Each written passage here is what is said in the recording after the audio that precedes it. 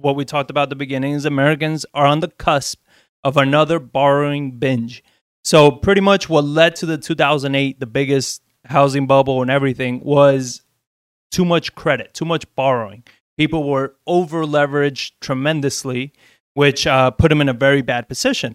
And they're saying we're about to see another one of those start forming now, because investors are concerned that the U.S. is headed for a repeat of the lackluster economic expansion of the prior decade, that once the country gets past reopening pains, it will resume the same modest but steady growth that was interrupted by the pandemic. So the question is always the same. How do I get into real estate investing if I have no money? How do I find deals? How do I negotiate deals? How do I find contractors and manage rehabs? How do I get the money to even buy these houses, to hold these houses? How does a rental work? How do you manage a rental? How do you manage tenants? How do you borrow money? How do you borrow money with almost no interest? How are all these things done, and how are they done the right way? Well, I am John Barbera, and this is an investor's journey where we share with you how to invest in real estate the right way, and how to get into it with no money, how to do this with real tactics that are working today in the market that we're in right now, with things that we are personally doing. So welcome to the show. The plunge in 30-year Treasury yields last week after the hawkish turn from the Federal Reserve only heightened the sentiment. And they say that because the view overlooks a key factor that held back the economy in the 2010s and that should now boost it through the 20s, household balance sheets. Americans are richer than ever before thanks to the booming stock market coupled with the surge in home values. And households aren't burdened with the same level of debt that dragged on spending in the years following 2008 recession. That should mean faster growth in the years to come as Americans again feel free to borrow. So between the end of 2019 and the first quarter of this year, household liabilities rose 5%. Only 5% household liabilities. But household assets rose 14.8%. So that's an insane amount, because usually, I mean, in this country, based on everything that we've read through economic books and people like that and articles, it's kind of the opposite. It's always been, the American household has more debt than assets. The average American household, especially the lower income. But now the liabilities have only risen 5%. That means that people are just not taking that kind of risk of borrowing, yet the household assets have increased 14%. And that's the kind of balance sheet math that should put households in a spending mood once they've put pandemic fears behind them. So the rise in leverage that restrains economic growth in the 2010s began in early 1980s. As interest rates declined, households increased their debt faster than they grew their assets, and that trend continued for 25 years. Then as the home prices fell in the late 2000s, American assets, houses, and stock holdings lost value with their debt levels. So yeah, pretty much when the housing crash happened, the stock market crash happened, people lost all their assets, right? Their home. Well, they got super skeptical of it, and they sold all their assets out. The baby boom generation. Well, a lot of them are just I can't had to sell it all off, and it's like I can't take this pain anymore. From 401ks took a hit. Pension funds got wiped out. I mean, there's people's retirements got wiped out during that crash. So yeah, a lot of those were their assets, got wiped out, and what was left is all their debt, because that didn't get wiped away. So the net effect is that by the end of the first quarter of 2021. The ratio of household assets to liability is close to a 50-year high, and continued strong gains in the home values and stock prices in the second quarter of 21. Even the bottom tiers of household, this was interesting too, even the bottom tiers of the household net worth distribution, wage growth is surging, and child tax credit payments included in the American Rescue Plan beginning on July. So there's a reasonable amount of inclusiveness here. We're already seeing homeowners beginning to take equity out of their houses again, though nowhere near the levels that we saw in the mid-200s. 200s? You mean mid 2000s? 2000s, yes. Whatever, next year's zero. At the peak of the bubble.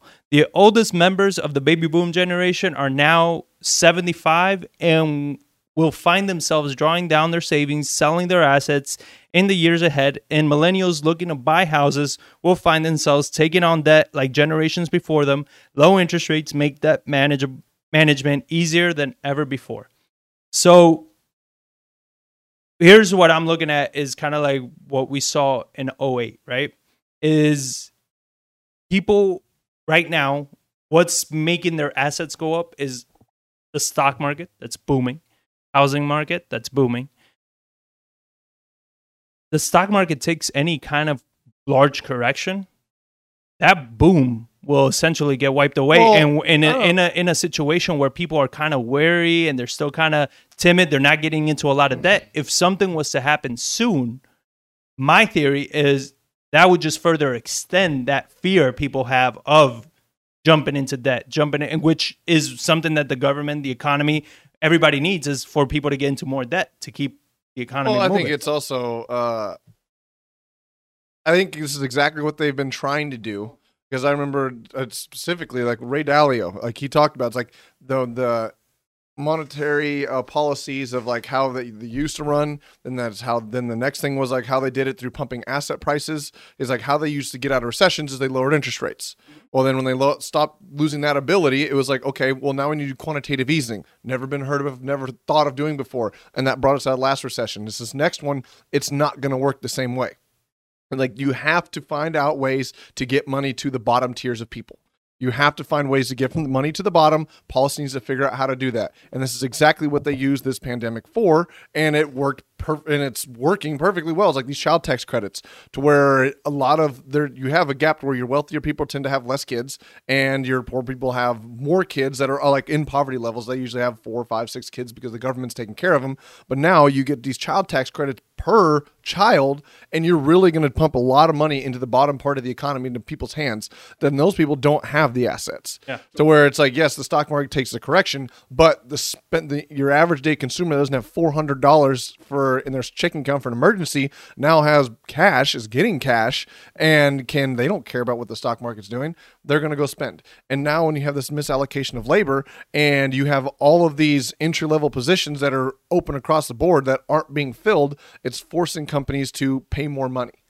Yeah. So that's where now they're going to even have better, more sustainable jobs along with it. To where, yes, your high end might take a hit and your luxury purchases and stuff like that, but I think your entry-level, everyday products are going to be what sustains those things. And I mean, there's these valuations in stock markets that are just through the absolute roof, and there's corrections that can come from that because of the amount of liquidity, but that's going to hurt the people that have those assets. But they're trying to get money to people that don't have assets. I disagree. Well, you always disagree. Of course, you're wrong. There's facts, and then there's your opinion.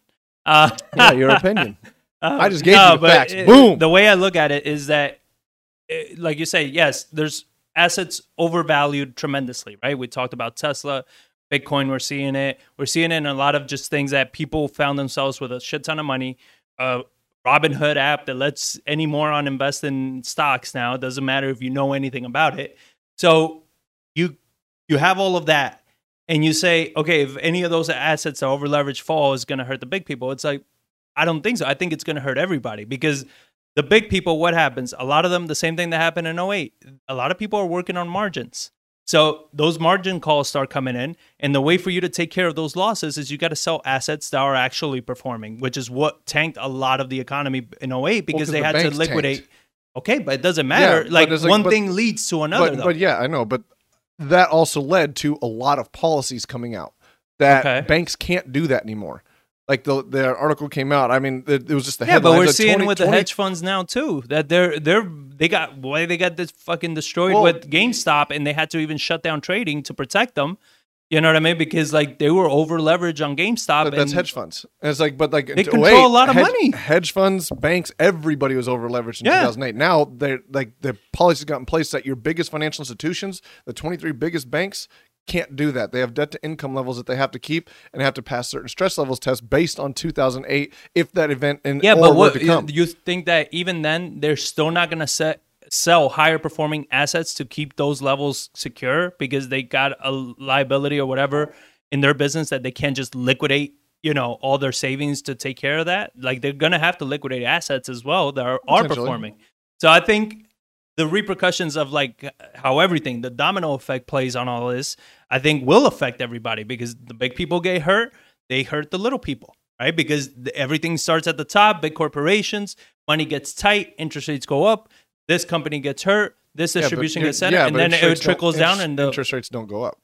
Well, that's going to be another curious thing is like, how is the Fed going to handle the Fed and the government going to handle pretty much the inflation that we're seeing, everything that we're seeing, along with if you want people to borrow, you got to keep interest rates low so there's more incentive to borrow.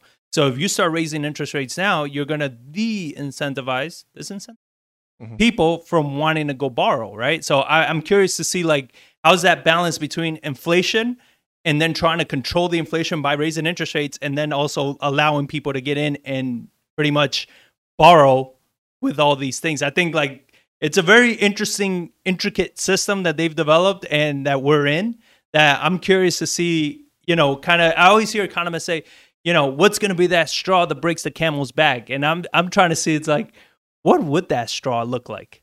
If there is something that could really tip this whole system, in which area could that really come in at? Because everything seems so entwined. That's like, I don't know. It's scary and exciting all at the same time. I mean, it is. But I mean, one of the reasons that 2008 got so bad is because there was no liquidity vehicle to get liquidity into the market, people that needed money. But now that vehicle is there and it's been well established and well utilized to keep things from crashing like money that. printing. Money printing. Yeah, exactly. It's like, you're like, all right, you need cash. You need to raise money to cover losses. What do? It's like, we're going to buy your mortgage-backed securities. We're going to we'll buy anything you want to sell. Just don't sell these high performers and stuff like that and tank the market.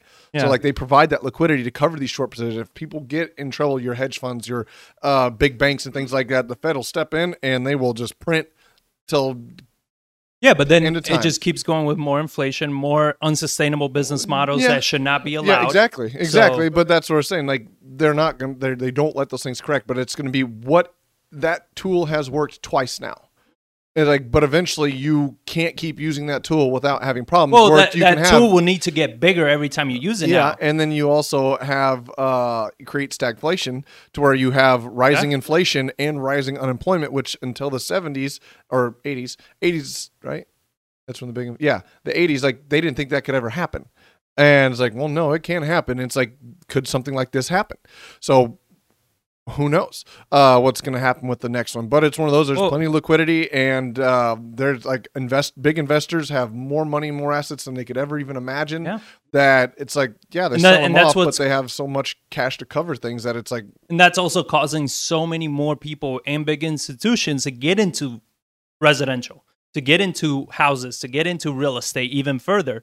So I think as far as like the housing boom goes, I think potentially, if nothing crazy happens, I don't think this thing is getting smaller. I think it's only going to get bigger, because you're going to have these large institutions coming in with a shit ton of money, because they have all these millions of dollars are being dumped into them because people are like, hey, I have money, put it to work. That's like, I don't even give a damn if we're overpaying for these homes. We need to put in something a little bit more secure, right? And one thing that a friend of ours told us is how insurance companies, they're required to have a large percentage of money on hand, and they're not allowed to invest it in anything other than real estate. So it's like now you have large institutions that their only avenue of protecting that kind of cash against inflation is to put it in real estate. That my theory would be more of like, I think as far as real estate goes, commercial, apartment buildings, everything like that, it's like, I think it's going to only get hotter. Yeah, real estate, I think it's been very clear if you look at the policies that are putting out that it's like the current administration, prior administrations, the whole U.S. economy is like they are very, very, very bullish and will do anything and everything to protect real estate values. Because they see how much money is held there, and they learned from 2008 when they let those values crash, how that trickles through everything across the entire market. To where you have, the new FHFA director coming in. You have the administration trying to get first-time homebuyer programs or trying to get the generational, because they realize like people that do buy houses do over time do much better financially than people that rent. Oh, of course. Across the board. So they want to get people into that. And it's like, because I see it as a safe, secure way to build generational wealth and bring people out of poverty by owning versus renting. So that's been well documented. And I think that is something that's going to continue to drive prices and drive prices up. And my thing is like, when are they going to just start deregulating value so we can provide these houses for people to be able to afford? Because right now, like it needs supply. They have primed everything ready to go. People are ready to buy, but values are skyrocketing, pushing people out because like we as builders cannot build fast enough. We have so much burden, so much regulation. We're finally breaking ground on our new construction. We've owned it for 4 months, and it was literally because of the government processes that prevented us from building the house. We should be damn near done with it and have it on the market already. But we didn't, because the government slowed us down. The municipalities and the way they oversee things, their antiquated systems killed it. Well, yeah. I mean, it's something that's like the cities need to come together. They need to start thinking about, all of the issues that are coming down, because if not, you just start going like where Austin is at. That's going from a booming city to almost an unaffordable city, right? It's getting to a point where it's like, I wonder when's enough. Like, when are we going to just stop seeing these people that have that capital to just fucking throw into a property over $100,000, $200,000, $300,000 over the value? And it's like, what does that mean for a market like that? That's one of those, like, I think about '08, I think about Vegas, how it was booming like that. And then all of a sudden it took a nosedive. Where houses are selling for $300,000 and they took a nosedive to selling like at 80. You know what I mean? Like, is that going to happen to a city like Austin? Well, I mean, Austin is a boom bust city, and I mean, the tech sector in general is a boom bust industry. Yeah. So it is one of those that, like, and it's. I mean, even it happened in 2008. Like, compared to San Antonio, like Austin does go up faster and it drops off faster. Mm-hmm. But I mean, it's one of the things though is like the stress levels that this can cause on a city that has this massive boom this fast, and as far as like roads, infrastructure, what that does to taxes, because like they're like, we're trying to keep up and we're trying to raise money, and like, so they overshoot to where they overtax, they overregulate, trying to just keep up with this demand to get the services to the public that they're trying to do. It's like, and then you have all kinds of problems that can be caused from that. I mean, Austin's traffic is the worst in all of Texas. Yeah. I don't think it's as bad as California's yet, but that's also one reason why California's road system is so terrible, is because they had a massive when boom do you fix it? in the 60s and 70s, and they spent the entire time trying to catch up, and then all the regulations that came in because they were trying to keep in. Then you have agencies coming out saying, oh, you can't do this, and it slows everything down. Yeah. And then they just have to build to what is there. Well, it's like, because the private developers, they build, they go, they're gone. Yeah. And now if you want a highway, it's like, where do you annex this massive football field wide piece of dirt to put a new road? And you can't at that point because it's you got a subdivision there. Well, it's like, oh, shut down 3 lanes and leave 1 open. It's like, those, even on those highways, those 3 lanes are bumper to bumper at all times. Like, you squeeze that down to 1 lane, people are just not going anywhere. So, and one thing that I remember is we talked to friends of ours that are big investors in Austin, and pre-pandemic, they would say if you wanted to build a house, you wanted to do anything, it was taking you a year before you got through all the regulations, all the bureaucracy, everything, before you could even start doing something. And that was pre all this. And now you're adding all these people, all of this stuff, and you're saturating the city, where even the policies, the people allowing permits to go through and everything like that, I can imagine how overwhelmed they probably are.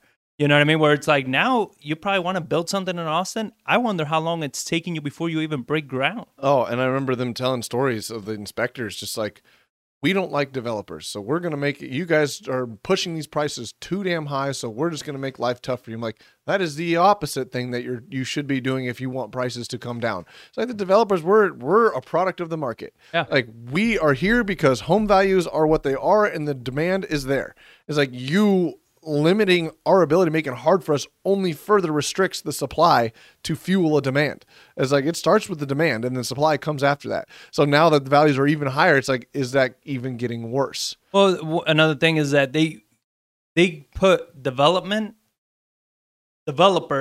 and like big commercial style development all in one bag, right? And it's like housing development is not the same as commercial development, nor should it be treated the same.